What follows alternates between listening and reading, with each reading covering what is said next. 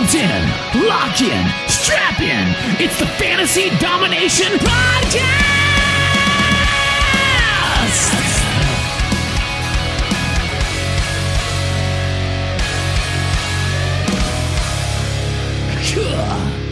All right, fantasy football freaks, it is time for the Fantasy Domination Podcast. I am the coach, and I am here with my friend Rusty, a man who wouldn't have even made it into Saturday Night Live to begin with. Rusty, how are you doing? Well, with an introduction like that, Coach, I'm not really sure. I'm pretty good, actually, Coach. Had some pretty decent football to watch on the weekend. Did not too bad. Could have done better in some of my leagues, but you're gonna win some, you're gonna lose some. But other than that, I'm in decent health. Not all of my ex-wives are after me right now, so it's I'm gonna call that a win, Coach. That is a formula for a winning week, absolutely. So let's talk about week 2, recapping the week that was. And I think the thing that we can look at most important from this past week's games, this felt like what we expected it to be. Mm-hmm. We're starting to get back to normal a little bit, I think, now, Coach. Absolutely. The familiar names rising back up to the top, especially when we get into the receivers and the rushers. There were still a few guys that popped up and like, oh, that guy kind of surprises me. He's there, but not quite as bad as week 1 when we had some crazy surprise performances. Mm-hmm. I mean, we'll still give a tip of the hat here to Demarcus Robinson of the Kansas City Chiefs, who, 6 receptions, 172, and 2 touchdowns. If you had him in your fantasy league, congratulations. Your league should just shut down now, give you the title, and call you the luckiest fantasy football player in history, because nobody saw that coming. Yeah, so this leads me into thinking about something, Coach. Is this going to be a revolving door of wide receiver ones for Kansas City all season? Like last week, it was Sammy Watkins. He came back down to earth. This week, it was Demarcus Robinson. Now, what is it next week? Is it going to be Mecole Hardman? Is it going to be someone else? Like, it just... that's the only thing I'm worried about, Coach, is there going to be a rotating cast of guys who are the guy that particular week, and then you're going to pick him up, and you're going to be behind the 8 ball, and you're always going to be behind the curve on that, because you grab a Demarcus Robinson this week, he could put up like 5 catches for 30 yards next week. He might not even get 5 catches next week. And also, don't forget, add Travis Kelce into the mix there as well. I know he's technically a tight end, but for the performance he puts out, let's just call him a receiver. Yeah, and he's been probably the most consistent guy through 2 games, which is a small sample size to be sure. But if you went Kelce early, like some people did, or you've been holding on to him, congratulations, because he's one of the few sure things I think you can see at the tight end position right now. O.J. Howard. We'll get to our friend O.J. a little bit later on. But let's start off at the top. Again, if you're a Patrick Mahomes owner, you're happy. I think you're going to say that for every week that he plays this season. He's just like a fantasy football cheat code at this point. It's ridiculous. I wish I had more shares of him. Absolutely. And as we just kind of got into, he's surrounded by so many players that even without, they lost Kareem Hunt because he's a bad man.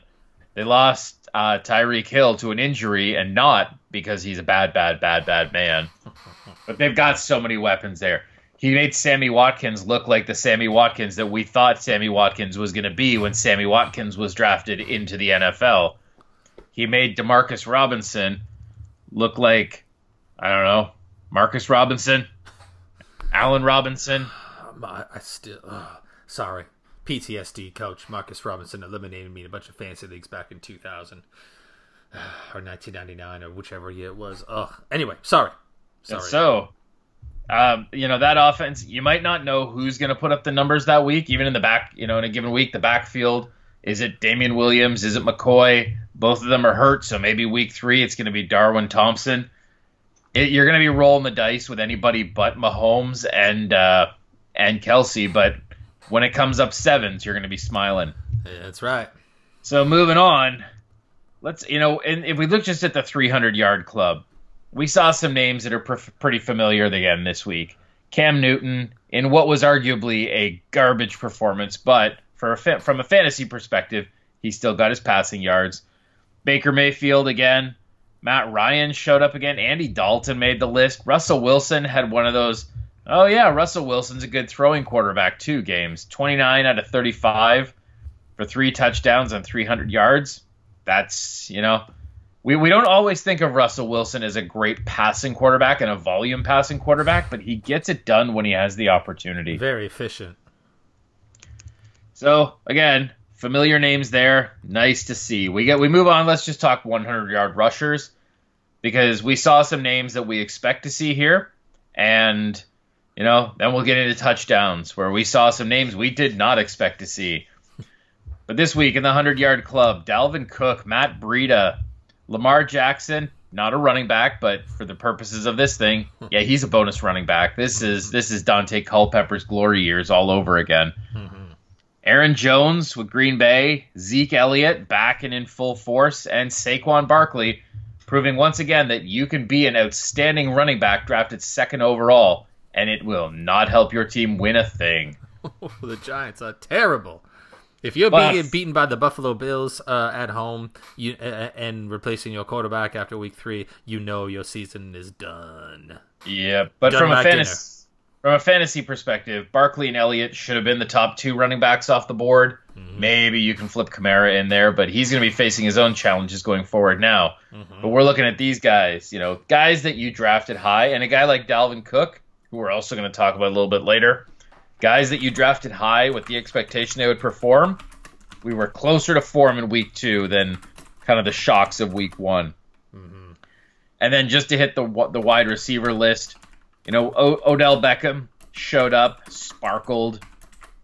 That's what we expect to see. Devontae Adams showed up. Julio Jones showed up. Larry Fitzgerald, there's a golden oldie, he showed up. I think even John Ross, consistent again for a 2nd week, Chris Godwin, we were all expecting that he was going to be that next guy to creep up to 90 to 100 catches. He's there. Tyler Boyd getting his. Guys that you may not have drafted to necessarily be your wide receiver 1, but maybe your wide receiver 2 or 3, they're starting to show up, which means hopefully in your leagues, you're seeing a little bit less of that variance and those crazy scores when somebody happens to luck out and gets a guy who goes off crazy in 1 week. If you drafted great players, odds are you had a much better week in week 2. Exactly, and that's why we say don't panic after week 1 because it's such a small sample size. That same week can happen in week 7 or 8, and no one's going to bat an eyelash because you've got more weeks to look at to compare to. Say, oh, just a weird week, but weird week in week 1 does crazy things to some people, Coach. Creates desperation, causes bad moves, bad free agent reactions. I have picked up so many useful players after week 1 games because guys freak out and, oh, DeMarcus Robinson, I better get all over that, and I'm going to drop, whatever. They'll drop a rookie wide receiver that's got great dynasty value, or they'll throw down a veteran. After this week, I picked up D.D. Westbrook because somebody dropped him for, I don't know, bag of peanuts. All right, D.D. Westbrook has not looked great this season, but that offense has also been all over the place. And we're seeing Gardner Minshew, which we don't know what Gardner Minshew is going to do. So when people panic... He's going to dress really nicely. He's a... For the 70s. That man is a style machine. He is a machine. Absolutely. So, that said, there's still some question marks coming out of this week. We're going to start number 1. This one, I don't have a lot invested in this team, but I know you've shown a lot more interest. Are the 49ers for reals? I mean, I was sitting here last week dogging Kyle Shanahan, and I'm going to dog him for other reasons this week because, honestly, you cannot argue with 2-0 in the National Football League unless you're the Buffalo Bills and you're a terrible football team and you just played 2 teams that happen to be worse than you in the New York Jets and New York Giants, and you're a smoke and mirrors 2-0, but whatever. Sorry, if I can just jump in for a second there. I must correct you. The New Jersey Jets and the New Jersey Giants. My apologies. You don't get to call yourself a city and a state if you don't play there. That's just geography. Now I know we don't always teach kids too well these days, But simply looking at the map, I'll tell you, there's only one team that plays in the great state of New York. It's crazy, and that is the Buffalo Bills. But geography lessons aside, Coach, you cannot 2-0 in the National Football League. You cannot argue with, and the 49ers laid a beating on the Bengals last week. So I mean, maybe Shanahan knows what he's doing, but you know what? This comes back to my thing that you as listeners to this podcast know, I have a bit of a love-hate relationship with Andy Reid in that I love to hate him because of various shenanigans with fantasy players he's pulled over the years. And we're starting to see Kyle Shanahan pulling off his shenanigans this week as well. Where the hell is Dante Pettis? Number one. He's still not showing and registering show up. He got to play a little bit more this week. But forget about him for a second. What the hell's going on with the running backs over there, Coach? Apparently, they're using all of them. And before we step into that, I would just like to point out, Dante Pettis completed more passes this past week than he caught, in that he threw 1 and he caught 0. Yeah. I don't know. Clearly, there's something going on with Dante Pettis, and they're trying to make a point. And hopefully, you weren't dumb enough to bank a lot of your season on Dante Pettis as an impact wide receiver. Because instead, you got the 3-headed backfield of Matt Breida, Raheem Mostert, and future NASCAR champion Jeff Wilson Jr. Tevin Coleman's injury was supposed to make this easier. And it didn't. It made it because you got Breida. These guys are like they're splitting snaps. Like you don't know who to pick there. Like it looks like there's an offense to be had there because I'm looking at these lines. Breida 12-121, Mostert 13-83. But then neither one of them gets a touchdown because here comes your NASCAR boy Jeff Wilson Jr. gets 2 touchdowns out of it. So I mean, apparently this is a very good running offense. Oh, the Cincinnati Bengals are terrible. Maybe a little column A, a little column B, but when Tevin Coleman comes back, what the hell are we going to do with this backfield? Avoid it? Like the plague, like I am? Yeah, I don't know. I mean, we have to assume Jeff Wilson Jr. was an anomaly. But beyond that, I mean, Matt Breida, just your classic underappreciated guy who just gets out there and performs. You know, nobody's ever going to confuse him with Saquon Barkley or Barry Sanders or an all-time great Hall of Fame player. But you give him the ball, he gets the job done. Classic lunch bucket guy. I like him. I don't mind having him on my team. But, yeah, now I'm worried that these guys who come out of nowhere are going to be snaking those carries that he has earned. He went 12 for 121 on 21 snaps. Mostert got 34. And as soon as they're in the red zone, Wilson wasn't in a lot, but he was in almost all the time in the red zone. That's the thing. So, I mean, now, here's the other question. Are we talking about San Francisco 49ers supporting 3 potentially fantasy viable running backs? That's the scary part. I mean, I don't see that in the long run. I think Jeff Wilson Jr., he might not have 2 touchdowns the rest of the season. Matt Breida is still the guy you want there, but I think we have to drop him to RB3 territory now. Maybe he'll jump up and give you some good performances, but he's not a guy you can rely on. And, I mean, if we're looking at Raheem Mostert, we might not even be pronouncing his name correctly. There's a lot of Damian Williams in this guy in that it's his 5th season. He hasn't had, a career of note to date so far, but he's getting his touches. He's performing. If he keeps going forward, he may be worth trying to do something with. I don't know. This is why I don't like RB0, and I always try to get at least 1, if not 2, bell cow running backs, because I don't want to be looking at Matt Breida and going, do I need to also worry about this other guy stealing his carries? Amazing. That's the challenge. And, I mean, that's the other thing, too, is if San Francisco is legit, we've also got that sort of, mini Kansas City-esque situation where we've got the tight end who is going to be a lock to play every week. Hopefully he gets his. But you're not going to take George Kittle out of your lineup. Otherwise, which running back are you going to play? Are you going to play any wide receivers? Did you bet that Deebo Samuel would be the leading pass catcher and yards guy for the 49ers this week? No, you didn't, because not even Deebo Samuel saw that coming. I'm so depressed talking about the 49ers for this much. Can we move on to something else, Coach?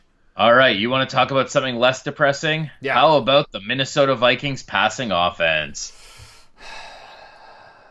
So, we all were happy week 1 when Dalvin Cook came out like gangbusters. And you know what? They needed a very smooth and efficient Kirk Cousins. He didn't have to do much. What did he throw, 10 passes? Week 2, Dalvin Cook got his again. Great performance. The kind that those of us who drafted Dalvin Cook 3 years ago and sat on him through injury after injury after injury were waiting on. We're seeing that this year, and we're gonna get to that in a minute. But Kirk Cousins, when the game is on the line, good old Kirk goes 14 for 32 for 230 with 1 touchdown and 2 interceptions. In other words, he did not get it done, and even worse, that kind of play drags down everybody around him. Mm-hmm. So Adam Thielen, a respectable 5 for 75, but that's not what we expect from Thielen. No. Stephon Diggs, 1 for 49, which was a touchdown. So the touchdown does change the math there, but one catch on 7 targets. And he lost one, too, on one of those, now we're reviewing pass interference calls, and, it was embarrassing for the league. Yeah. No matter how, you think video review, they can get stuff right, they still can't. And that one was especially bad. If you're going to do a video review on a pass interference, it needs to be between the intended recipient of the ball and any player directly defending him. Because that play call where they reviewed it, they called Dalvin Cook for a pick when he was not A, wasn't setting a pick, and B, wasn't the intended receiver or being defended by the guys who were going for the ball. It was just ridiculous. If this is what it's opening up to, then we might as well just let the replay officials review every single play and call the 15 penalties that happen on every play once you get it down under the microscope. That sounds like it'd be fantastic and so entertaining to watch. That would be the death of the NFL. But let's get back to making fun of Kirk Cousins. He's terrible. So he is. It's hard to say anything but at this point. He was solid when he was in Washington. There were certainly expectations that he might be better coming to Minnesota, certainly for the amount of guaranteed money they gave him. Oh, boy. But if he can't turn it around and quick, we're going to be looking at going into year 3 of Kirk Cousins' guaranteed money. He's on the hook for $27 million guaranteed, and he's not made this team better. No, and which is amazing because he looked good in Washington, so I don't know what's going on there, but this is a terrible performance by Kirk Cousins, and he was not great last year either. No, he was not. And again, he's got Thielen, he's got Diggs. Kyle Rudolph is a serviceable tight end. Dalvin Cook is good catching passes out of the backfield. They even have the son of Don Beebe catching balls out there. Love Don Beebe. But this, I'd be selling. If I was in on this and I wasn't this season, except for some Dalvin Cook, I'd be selling so hard to get out of Minnesota right now. That's not a bad position there, Coach. All right. Can we please not have something as depressing as our last 2 topics? Okay. Give me something exciting. We're gonna all right, let's talk about 2 of the youngest budding superstars in the league this season. So I'm gonna ask you this question, and I want you to think about it. Is Lamar Jackson going to be the new number 1 quarterback? And for context, it's the rushing yards that put him over the top. He's playing the passing game, and that's great. Week 1, 5 touchdowns, that was a fluke. But he's making the passes a lot better than people thought. And again, going back to those classic quarterbacks who can do it with their feet, he'll get you yards on the ground, like Dante Culpepper in his prime, like Cam Newton in his prime, like all of those guys that could pass and run. So are we looking at a guy who's going to be the number 1 fantasy quarterback maybe this year, maybe next year. Do you think it's going to happen? I do think Patty Mahomes would like to have words with you on that one, because he's got a little bit more of a track record. But that said, this week I had Lamar Jackson go in a couple leagues, and he was both my QB and my RB1. Now that says things about who my other RBs were at the time, but that's a very nice bonus to have to pick up some of your running backs who do not perform very well that week. If he can keep doing this, though, especially with the rushing yards, he could challenge Pat Mahomes. I don't have much Pat Mahomes shares, but I still think he's the guy right now because he just puts up those crazy video game numbers. Lamar Jackson keeps this up, and he can do it against a little bit better defenses. I think he makes that push, but I'm not ready to crown him just yet. And I own Lamar Jackson more than I own Pat Mahomes, but I still think Mahomes is the man. But he's nipping at the heels. I know.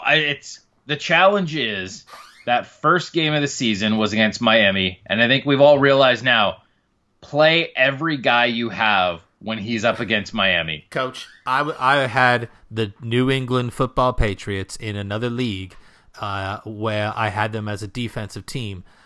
They were playing the Dolphins. They got me 66 points and won me my week that week. And they are a legendarily bad football team. I talk about the Bills. I talk about the New Jersey team. Sorry, but the Miami Dolphins may go down in history as maybe even being worse than the 0-16 Detroit Lions team. And I don't even think they are done being bad. No, they are going to get worse. And I mean, okay, the Detroit Lions were one thing, but let's not forget Hugh Jackson and the Cleveland Browns. Oh, how could I forget? Because Detroit was bad. Cleveland was dysfunctional and terrible, with one of the worst head coaching performances that even a Sports Illustrated puff piece 2 years later couldn't salvage. I actually forgot about him, but maybe because I wanted to. I think a lot of people do. It was so bad, but I think the Dolphins might. Now, they aren't going to be as entertainingly incompetent as Hugh Jackson was, but there's a point to be made there. Anyway. Yeah, they're the team you want to start against, but my point is, Baltimore played Miami. Then they played the Cardinals, who are, I think they're going to be better than we might have thought because Kyler Murray's coming along, and we're going to get to him in a second. But let's see them go up against a top defense, see how Lamar Jackson does, see if he can keep up that efficient passing, getting those touchdowns. Like I said, I'm shocked by what we've seen this year. I thought he would take longer to get there. But if he's arrived and they've built the perfect offense around him, I would not be stunned if he's sitting QB1 or at worst QB2 at the end of the season. Very possible. And, of course, he can stay healthy, which you worry about with running quarterbacks. Some of the analysis I've done on him shows that he's not quite like others, that he doesn't take as big of the hits all the time. So if he can keep himself set up like that, I as an owner, I am happy as someone who has a lot of Lamar Jackson. Because for a running quarterback, avoiding the hits is obviously the big key. I mean, you look at like a Carson Wentz out there who's not a running quarterback, but he's a mobile quarterback and he moves around. He gets obliterated when he gets hit. Like every time he gets touched by the defense, you feel like he's going to be broken. That young man is showing his career with every time he does that nonsense. And this is why he's been hurt. Yeah. Anyway. So that's one hot shot guy, second-year player, not a rookie. Let's talk about the hot shot rookie, Kyler Murray of the Arizona Cardinals. Not bad. You know, he's undersized. That's where we have to start. He is a small quarterback. They call him 5'10", but I don't even know about that. In a league where we're starting to see more smaller guys get a chance and succeed. Drew Brees obviously is the benchmark. Russell Wilson is under 6 feet tall. Baker Mayfield is around 6 feet. I mean, we're going back to Doug Flutie here as the comp for Kyler Murray. But what we've seen is this guy's played. He's slinging the ball around. More importantly, from a fantasy perspective, he is not hurting his teammates. Larry Fitzgerald is getting his. We saw Christian Kirk get his.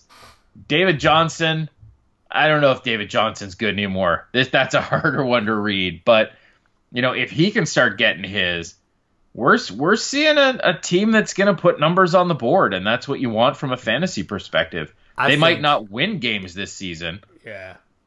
I think they have a real problem, and it's been well documented, once again, the red zone. Within the 20s, between the 20s, they have all the space in the world to work with, but the problem is, with their offense as it is right now, they are having some real red zone problems. If they can figure that out, that they are going to be scary. I think they need to work. I think this is part of Kyler Murray developing. I think this is part of the offense, Cliff Kingsbury figuring out how to make this thing work when he doesn't have a whole lot of field space to work with.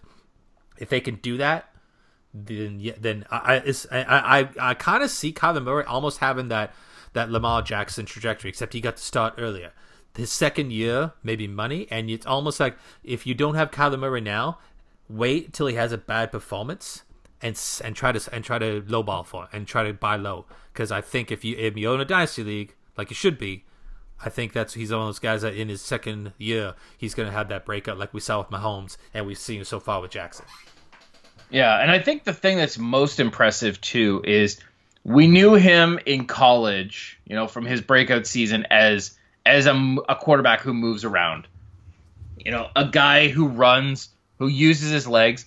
We're not seeing that right now. We're seeing more of a pocket passer, a mobile guy, but he's not running the ball 10, 15 times because coverage is breaking and he can't read the defense and he's got to try to do something. We're seeing him play smart and efficient and productive. And that is, that's the surprise. I look back at Josh Allen, who, of course, is like 12 feet taller than Kyler Murray. Mm-hmm. Last year, he did not know how to play quarterback at the NFL level. He had pure, raw athleticism, and that's why you saw him break off a lot of passing routes and just run. Because he knew his legs could get him there better than his arm could. Yeah, we're not seeing that with Murray to start his career, and from a quarterback development perspective and from a fantasy perspective, that is gold. Because once Murray gets this established and then learns how to work in his legs and gets him yards on the ground, he's going to be tiny. But he's going to be, I'm not going to say unstoppable, but hard to stoppable. Yeah, it's a good call.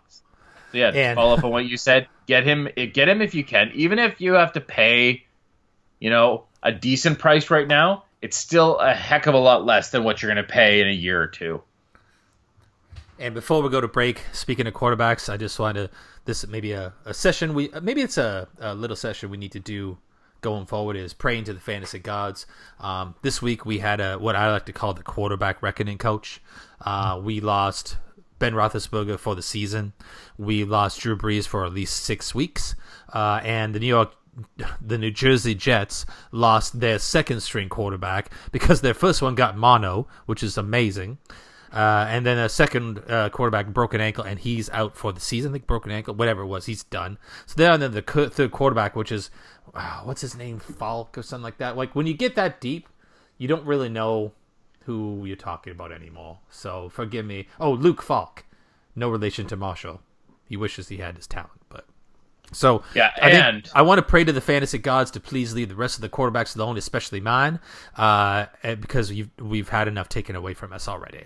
And I hope you survived the quarterback reckoning of week 2. And if you're maybe sitting there you've been thinking, I'll get by with one quarterback until it's bye week time, go get yourself an Andy Dalton, just so that we are not scraping the absolute bottom of the barrel come bye week time. How far have we fallen when Andy Dalton is our backup plan? And I know you talked about the guys lost to injury, and it was significant, but let's not forget one other guy we lost this week. Eli Manning. We've been joking about Daniel Jones since he was drafted, but he's now the starter, and frankly, it had to happen. I don't fault the team at all. If anything, I fault that they didn't start. We can't afford licensed music, so stop That's singing why it now. I'm singing it. I change it just enough that we don't have to pay them.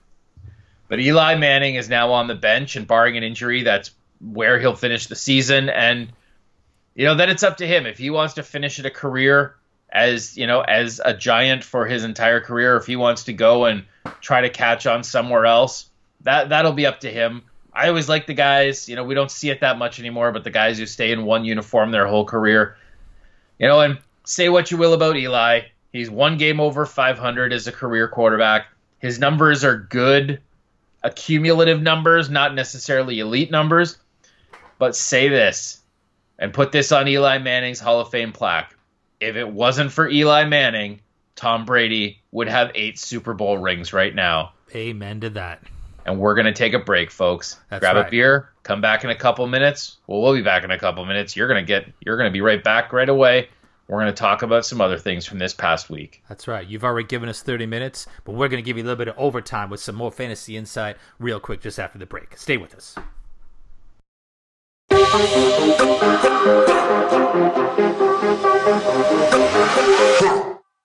All right, we've refreshed our beverages.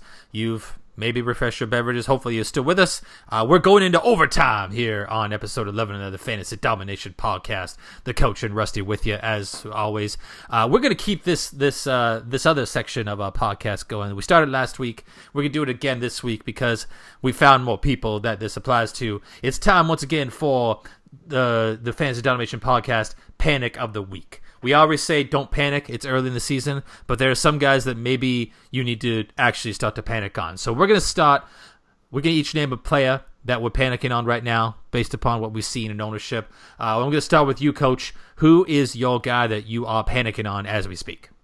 All right. I am panicking legitimately about O.J. Howard. And the reason is I have yet to play in a fantasy league that awards points for run blocking. Because from the tight end position, there might be nobody better this season than O.J. Howard at run blocking because that Tampa offensive line is so terrible. But how do you have a top 5 tight end who doesn't even see a target in a game? We thought Bruce Arians was going to be good for this offense. We thought maybe he'll do something for Jameis Winston. But now we've had a game where, the first game of the season, he got catches, but they weren't anything special. And then this game, he gets blanked. So if you're somebody like me who's invested in O.J. Howard and thought this was going to be the year, 3rd year, he's got a good coach now, it's breakout time, and he's putting up a goose egg, yeah, it might be time to panic. I don't know who's going to be out there in your waiver wire because the tight end position is pretty bare once you get past, the top 10. Yeah. Maybe, you look at a guy like a Jason Witten, if you can get him as an old guy. I don't know. It's you almost have to go the trade route if you've invested in O.J. Howard, and that means you have to decide: do I want to bail on O.J. Howard and try to pick up somebody to fill the spot, and risk the chance of trading away O.J. Howard right before he turns it on? So yeah, I am in panic mode. Yeah, that's fair enough. Everyone thought, and there was that whole Bruce Arians doesn't use the tight end narrative. Everyone saying, well, look at the tight ends he's had over the years. O.J. Howard is a physical specimen. Well, something's going on there. Hopefully he has a bounce back, but I do have some exposure to O.J. Howard in some of my leagues. And spoiler alert, I lost in those leagues this week because he was a big part of why. Oh, there's other reasons why. Mike Evans, I'm looking at you as well. Maybe having 2 Tampa Bay Buccaneers on my squad was not the wisest move I made in that auction draft, but that's another guy who, by the way, we're going to put on the panic watch list, so stay tuned for that one. But we're going to see if he has a chance to bounce back. All right, my panic of the week, Cam Newton. And not because he has terrible fashion sense, as evidenced by some of the things that he's worn at his post-game press conferences. What the hell is he doing? You need to play a lot better to deserve to wear garbage like that, Cam. But anyway, we saw what he did this week. As much as you said, he had 300 yards, Coach, there were 300 very empty yards. He had no touchdowns. He had, I believe, a fumble. He was not good this week. He didn't look good. His body language is terrible. There are a lot of red flags with Mr. Newton right now, regardless of how many passing yards he got. He is not running the ball. He is a guy that needs to run the ball to be effective because he's an average passer. I am very concerned, and now word is coming out that he is re-injured again, which would explain some of the problems maybe that we're seeing, why he's not running, why maybe his throws aren't accurate because he can't plant properly. There are mechanical problems with him beyond, and we had the shoulder last year. Now it looks like the foot might be a problem. I am very concerned. I have shares in Cam Newton this season. I thought this was going to be a turnaround year for him. It is not working out that way. He is missing wide open guys. They didn't even go to him on 4th and half a yard with a game on the line. Instead, pulling some garbage weirdo play to McCaffrey that did not work at all. I am very concerned about him, Coach, and I think a lot of people are as well. Yeah, rightfully so.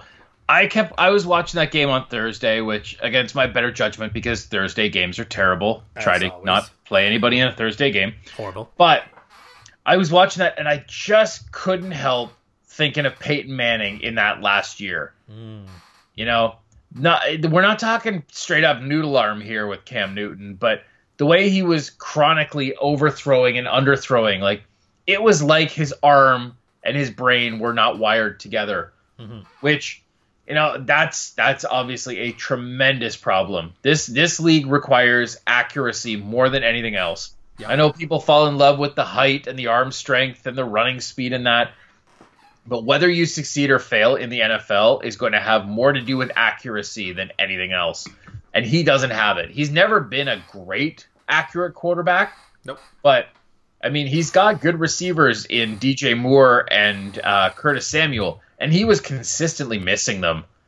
So they could have much bigger days if he could just throw the ball to them.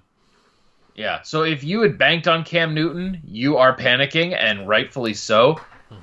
He might be out this week by all accounts, so we'll see if that can get his game straight. But if I was a Cam Newton owner, I would have put Plan B into place Friday morning. Figure out what you can do, whether, again, grab, if somebody's available on the waiver wire or there's a deal to be made for another veteran, you got to do something, because you can't trust Cam Newton until he's had about 3 or 4 good, solid consecutive games. Yeah. My plan Bs have been Lamar Jackson. I was lucky on that one. And this week I had to go and get Matt Stafford. So, like, when you're looking at guys like Matt Stafford, Andy Dalton, some of those other guys, maybe Josh Allen's available. We're at a point where, especially with them being out this week, you have no choice. But yeah, definitely panic mode. The last team we're going to panic on, just the Miami Dolphins, because they're terrible. If you're a Miami Dolphins fan, my condolences. I don't know if you need to say any more than that. This is a team that is attempting something that we haven't seen before in football history, and that is to be intentionally tragically awful. We've seen the 0-16, and we will joke about Hugh Jackson, and we will joke about Rod Marinelli, but you can't tell me for a minute that those guys weren't coaching teams that were trying to win. You look at the Miami Dolphins, they are actively trying not to win. And the rats are abandoning the Titanic. Everybody wants out. Anybody of any substance wants out. So this is a legendarily bad situation on the legendarily bad team. So if you were unfortunate enough to put stock into any Miami Dolphin, I would say get out, with the exception of Preston Williams, who has just enough sleeper value and curiosity to be worth holding on to. But as soon as there's any trade value, get rid of these guys. You want out of Miami, and more importantly, you want to look at players who are going up against Miami, and then when they're up, or defenses that are going up against Miami. As you said, New England blew the doors off the place with a sick, disgusting DST performance. That's like top 5 all time, I believe. If not, it's very close. It's incredible. And we might see that get topped again sometime later this year, because that offense is pathetic. That defense is not going to keep teams off the field, which means it's just going to be a green light to destroy the Miami Dolphins. And those two teams play again. Oh, golly. Oh, boy. All right. Let's move off that. Hopefully you're not panicking as much as we are, but again, it's going to happen to your best players. It's going to happen to guys you count on. They are going to cause you to panic. But let's talk about something more fun, especially in the world of dynasty football, and that is trades. Trading. Trading is the lifeblood of dynasty football, because you're not dealing on a year-to-year basis. So, in years past, I traded, and this is one of those ones that sticks in your head because you regret it, right? I traded a rookie Frank Gore for Ben Roethlisberger because I went through a string of quarterback injuries, and I needed a quarterback, and Ben was good, but I traded away rookie Frank Gore who has only consistently put up year after year after year after year. I thought that was Trent Green. Did I trade for Trent Green? It was Trent Green, if I remember correctly. If that's the you same know league what? I'm thinking of, because that's what made it. Like Ben Roethlisberger is one thing, but Trent Green is what makes that a little more funny, at least as I remember it. Then you know what it might have been? I picked up Trent Green, and then he got hurt, and then I had to go get Ben Roethlisberger. But I know I picked up both of those guys, and one of them cost me a rookie Frank Gore. So sometimes you got to make trades, and you don't know how they're going to turn out. But let's talk about, in this new feature, Who Says No? We're going to present to you a fantasy football trade that actually happened, and we're going to talk about who should have or would have said no to this deal. And the most exciting part is, this is an actual trade consummated today by the two of us. That's right. In our Alpha League, we did this trade. We discussed it a short amount of time. We slept on it and came to an agreement. And it's funny because we're playing each other this week in this league. But I gave up one Michael Thomas, and you, in return, you sent me one Dalvin Cook. So Dalvin Cook for Michael Thomas was the trade that we did today. And now I guess we'll break it down in a second. But maybe the first thing you want to ask, Coach, is who says no? Because we certainly didn't. It was one of those situations. We're talking about two guys right now who are top 5, top 10. I mean, Cook is peaking right now. So he's top 3 or top 2 running backs. But these guys, they've got the goods. Cook has the injury history. Thomas has Brees providing a little bit of uncertainty the rest of this way. But you're looking at it as the rare opportunity when two elite level players get traded for each other. And that's always fun. Yeah. A lot of fantasy football turns into just trying to screw the other guy. And it's, I'll offer you, I don't know, Michael Gallup and a 3rd round pick for Dalvin Cook because you don't need him. You've got other running backs. And no, that's not what real fantasy football is about. It's about taking your best players and trading them for other great players so that you can craft that perfect roster. And I want to say right now, this is a win-win for both of our teams in this situation. Yeah, for some background, my running backs going this season were Todd Gurley and David Johnson. There are concerns with both those guys. I have handcuffed both of them with their backups, but at the same time, I had some depth at the receiver position. I have Odell Beckham. I have T.Y. Hilton. So it's a matter of, I think I have a difference maker with Mr. Dalvin Cook, and I have some wide receivers that I think I can plug in that 3 spot with either Christian Kirk or Emmanuel Sanders or Scary Terry McLaurin that I think I can manage. Hopefully, it's going to put a lot more pressure on me now because I have to manage the roster a little bit more. But at the same time, Dalvin Cook is showing out. He's what we thought he would finally be. I got a chance for an elite difference maker. There was a lot of risk in this deal for both of us, I think. For me, it's Dalvin Cook's injury history. And for you, I think it's Michael Thomas's Drew Brees problem right now.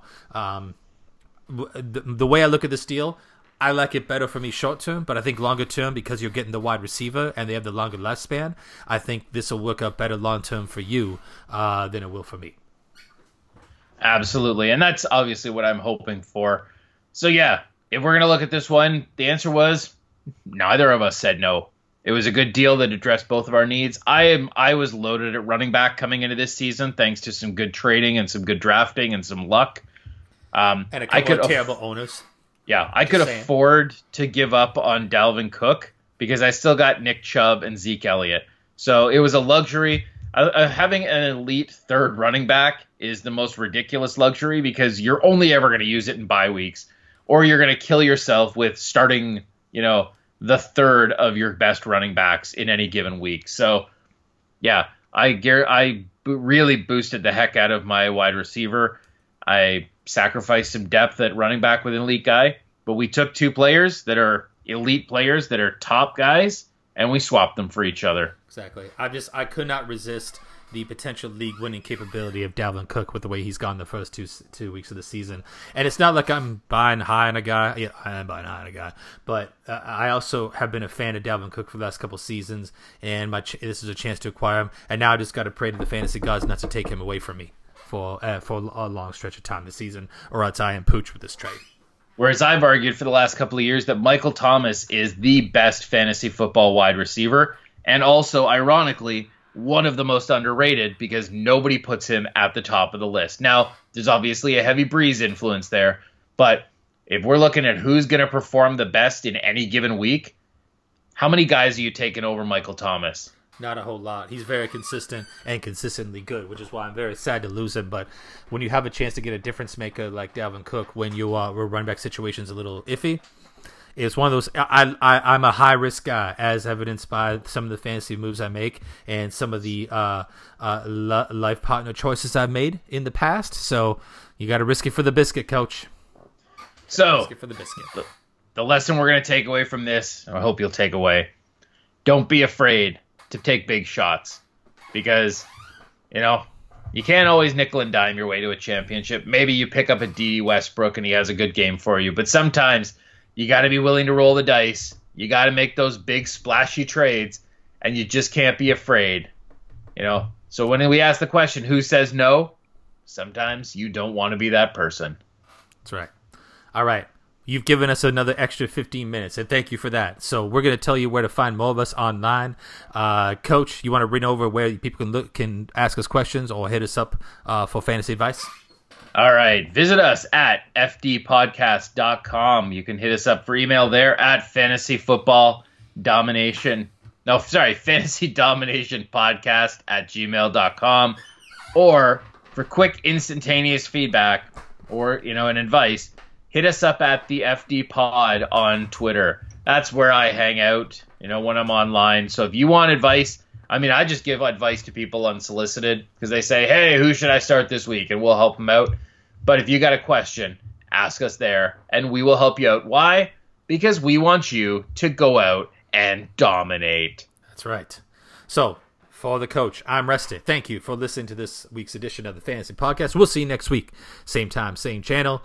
And as always, the Fantasy Domination Podcast is a production of Harpo Media. Oh, thank you.